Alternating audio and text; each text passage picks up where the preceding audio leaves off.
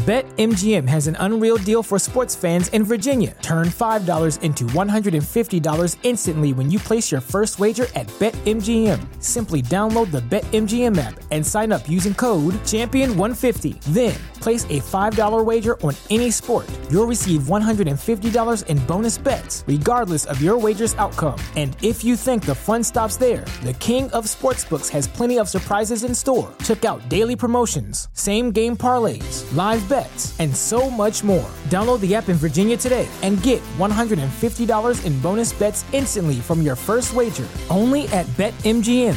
BetMGM and GameSense remind you to play responsibly. See BetMGM.com for terms. 21 plus only. Virginia only. New customer offer. Subject to eligibility requirements. Rewards are non-withdrawable bonus bets that expire in 7 days. Please gamble responsibly. Gambling problem? Call 1-800-GAMBLER. Promotional offer not available in Washington, D.C.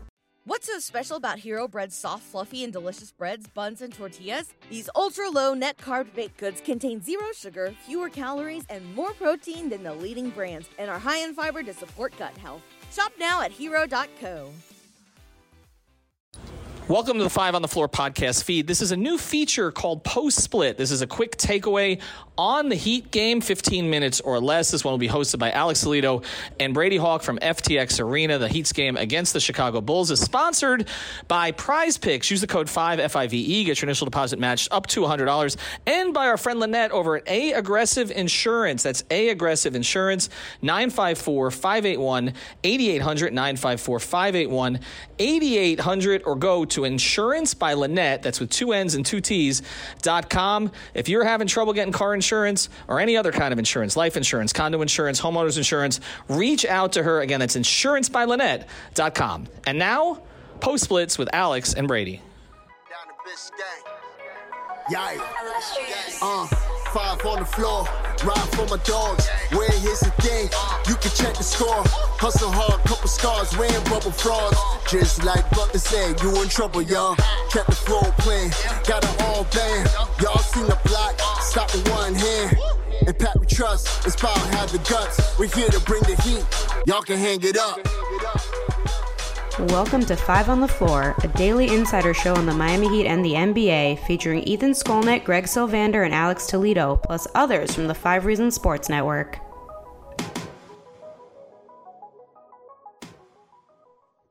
Welcome back to the 5 on the Floor podcast. This is not Ethan J. Skolnick. This is not Lefty Leif, Greg Sylvander, but this is Alex Toledo, and I've got my main man with me here, Brady Hawk, Boy Wonder. And look, this was a tough opening night loss for the Heat. I don't think this is the energy that we expected the Heat to come out with, knowing the type of team that they are. It feels like they were kind of cruising through what felt like a dub early on, and the effort just kind of cratered and got worse and worse as the game went on. You got a vintage DeMar DeRozan game where he was just getting into his spots whenever he wanted and drilling them. It didn't matter where. He started to hit a couple of threes as well, finished 14 of 22 on the night for 37 points. And on the Heat's end, you got 3 guys who gave you 20 or more points. And usually that's a formula that, we don't typically see with the Heat, but is one that, is a welcome sight, especially when, we spent all offseason talking about leaning into more offense. So besides the offense, what was the real problem tonight and what was the overarching theme?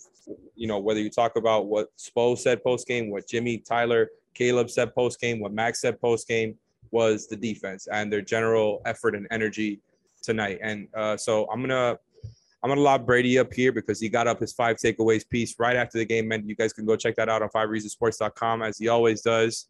And so I want to set him up here to talk about what he saw from the defensive end from the Heat here. So do you think that there was something schematic that went wrong tonight? Do you think it was just an effort thing, a little bit of both? What is the best explanation for what went wrong defensively for the Heat tonight?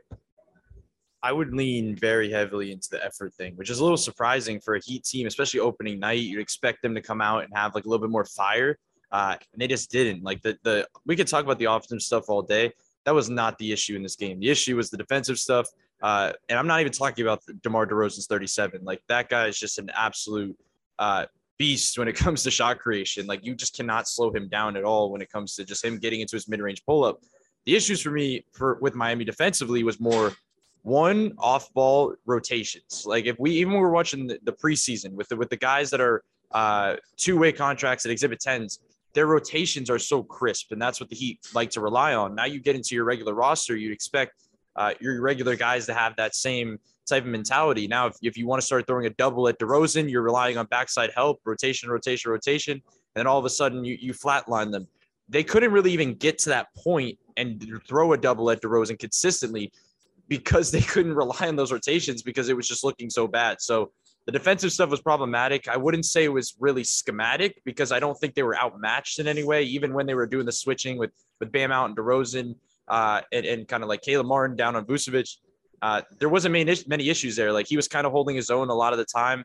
DeRozan was just getting the better kind of half of them there. And it wasn't even bad defense on those possessions. It was just DeRozan at that point. But the defense is the big issue here. I know we're going to talk about players here. I'm going to lob one back to you in a second.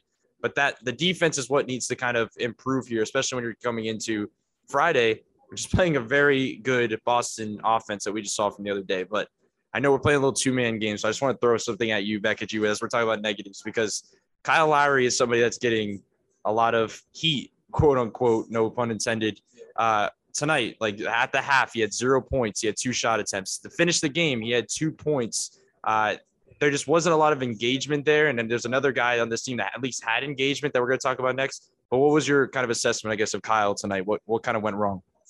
So the Kyle thing, like it just looked like more of the same when you talk about the effort he showed during preseason in every game that wasn't that Brooklyn Nets game where he kind of woke up and turned it up a little bit and I think showed some of what he can still do. The thing is, tonight is opening night, like that, and I think what's become obvious to me, and I kind of felt this way last season. I know me and you have talked about this a lot here at the games, is that Kyle just kind of cruises, man. Like the regular season is, I think, the part that, you know, he just doesn't care about that much. You see this a lot with veterans. Kyle is 37 years old. Like he is at the point of his career where all that matters is the playoffs. He's just trying to get through this. And I think all that matters for him is getting to the playoffs, getting to the start of the playoffs healthy and remaining healthy. So I think all of the play that happens now between now and then, at least for him, if I had to guess, it feels like it's just not that important. It's more about just getting the dubs, more than his individual play. But his individual play was not great tonight, man. Like he took some shots you want him to take, right? Like he took shots, the pull-up 3 against the drop, and he was just kind of playing his game, not taking too many shots, but he was not making many of them. A lot of them were very, very short. It seemed like he didn't really have his legs under him this game. You know, he made a couple of nice defensive efforts there towards the end of the game. And I always defend Kyle, but it's hard to defend the way that he came out looking tonight. The energy was not there. I think even though he can cruise through the regular season all he wants, he's got to do a little bit more than that because it's all about getting the dubs first and foremost. No, I definitely agree. I think like I just said, we're going to talk about somebody in a second that also had a little bit of a down performance. But when you're adding in the fact when there's no, I guess, offensive tenacity to go, like I even think in the first half when things were clicking, I don't remember him being too involved. Like when I think about the possessions, if you think about the early possessions, I think about Tyler Herro pick and rolls. I think about Tyler Herro Bam pick and rolls. I think about Bam post splits. Jimmy was being involved in running post splits. Like I don't think of a lot of heavy sets that were involving him. Like you mentioned the word coasting. That's why I kind of get an idea of that. And I'll kind of lead this into the third takeaway, which is Bam, who also had a down game, but he was aggressive. Like we kept having the aggressive conversations over and over. He was, 1 for 10 at the half? Like he was getting shots up. But the difference is with him is Kyle needs to adjust things, I think, moving forward when you look at his performance. Bam, I don't think has to adjust much. Like they were easy looks he was missing. Like he missed a couple dunks. He had a couple bunnies he missed. He had mid-range jumpers that you want him taking that he missed. Like it was just, and the funny thing about Bam is he's a rhythm player. Like all you need from Bam is to get some early looks for him to knock down. And then all of a sudden he's good to go. The ability now to miss shots and be able to push through that and still get to 10 shot attempts at the half, I think that's actually a good sign. Like that's not even like a terribly negative thing. The negative thing is just that it ended up in a 1-game sample size, not working out for the team wise because he just was so inefficient. So I think another reason why we talk about Bam differently with this is because we're not used to Bam being inefficient. Like when we talk about his down games, he was 4 for 6. Like we were mad at Bam because you're not being aggressive. We've never seen these type of games, so it's a different outlook. But I wouldn't. Spo called this an anomaly. Like, this is something that we're not going to see much. I totally agree. Like, as good of a defensive team as Boston is coming in on Friday, he's not going to miss these same looks. Like, he just won't. So, two guys that kind of underperformed, I guess, in the season opener, but in two totally different ways, I guess. So what was your kind of assessment, I guess, of Bam as well? So this is the stuff that happens when you clamor, right, as a fan base for Bam to take on this role for multiple seasons now. I think there's going to be growing pains, and we've talked about this before. He's never been that guy. He's never been a main scorer for a team, somebody who the ball runs through in a scoring mentality, with the function of scoring. And it's clear that throughout the preseason and after his first game, he's serious about getting those attempts up. He promised. This show is sponsored by BetterHelp. What's the first thing you do if you had an extra hour in your day? Go for a run, take a nap, maybe check the stats of the latest Miami Heat game? I've got a better idea. A lot of us spend our lives wishing we had more time. The question is, time for what? If time was unlimited, how would you use it? The best way to squeeze that special thing into your schedule is to know what's important to you and make it a priority. Therapy can help you find what matters to you so you can do more of it.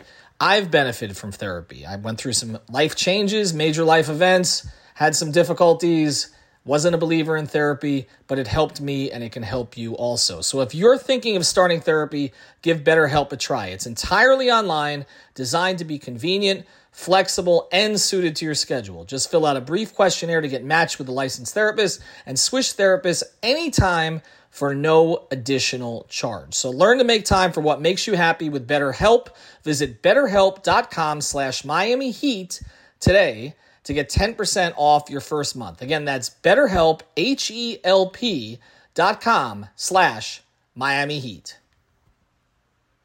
Say goodbye to your credit card rewards. Greedy corporate mega stores, led by Walmart and Target, are pushing for a law in Congress to take away your hard-earned cash back and travel points to line their pockets. The Durbin-Marshall credit card bill would enact harmful credit card routing mandates that would end credit card rewards as we know it. If you love your credit card rewards, tell your lawmakers, hands off my rewards. Tell them to oppose the Durbin-Marshall credit card bill. Everybody in your crew identifies as either Big Mac Burger, McNuggets, or McCrispy Sandwich. But you're the Filet-O-Fish Sandwich all day. That crispy fish, that savory tartar sauce, that melty cheese, that pillowy bun. Yeah, you get it. Every time. And if you love the Filet-O-Fish, right now you can catch two of the classics you love for just $6. Limited time only. Price and participation may vary. Cannot be combined with any other offer. Single item at regular price. Ba-da-ba-ba-ba. Closer to 18 attempts at media day, which is crazy. It felt like he was putting a lot of pressure on himself that day, but he's done it so far in this preseason. He finished with 15 attempts tonight. Only made five of them though, which is why I agree with Spo that it's an anomaly. I don't think we're going to get many of those nights, but there are going to be some nights like this because I think there's a sort of like a balance with trying to be this sort of scorer. Whereas I feel like Bam is in similar spots on the floor physically, but now he's trying to play with a different mentality. And I think trying to balance when to try to make the read to find the teammate versus when to score and, trying to read the game as opposed to just deciding in his mind, okay, I'm going to make the pass or I'm going to score here and just kind of being predisposed to the decision before making a read. I think those are growing pains and those are things that he's going to work through because he hasn't been put in these roles before. So it's not something that's going to come all together for him. I'm not necessarily worried about it. I'm glad he's taking those attempts. You don't love that he did not get to the free throw line once tonight, which is not usually the case for him. He's naturally good at getting to the line, even though he's not necessarily the most aggressive scorer. So I'm not worried about that either. I think he's going to get those back up. I'm just glad he's getting those shots up. But as far as the other two guys that we want to talk about here, Jimmy Butler, just the way that he plays, man, he was one of the only reliable guys tonight, I think. And look, Jimmy, Max, and Tyler, I think, were the most productive players. Those were the guys who I mentioned earlier gave you at least 20, and it's not all about the points, but I just think like those are the guys that you could look to tonight and feel good about. As far as Jimmy goes, he does Jimmy things, right? He got to the free throw line 16 times tonight. So he said for Bam, I got enough for both of us. So I just wanted to ask you, what was your takeaway from Jimmy? Was it just another Jimmy game? Did you want to see more from him? And just I want to know, what did you think about his effort and the way that it changed or didn't change from the start throughout the game through the end of the game? Yeah, you mentioned wanting to see more from him.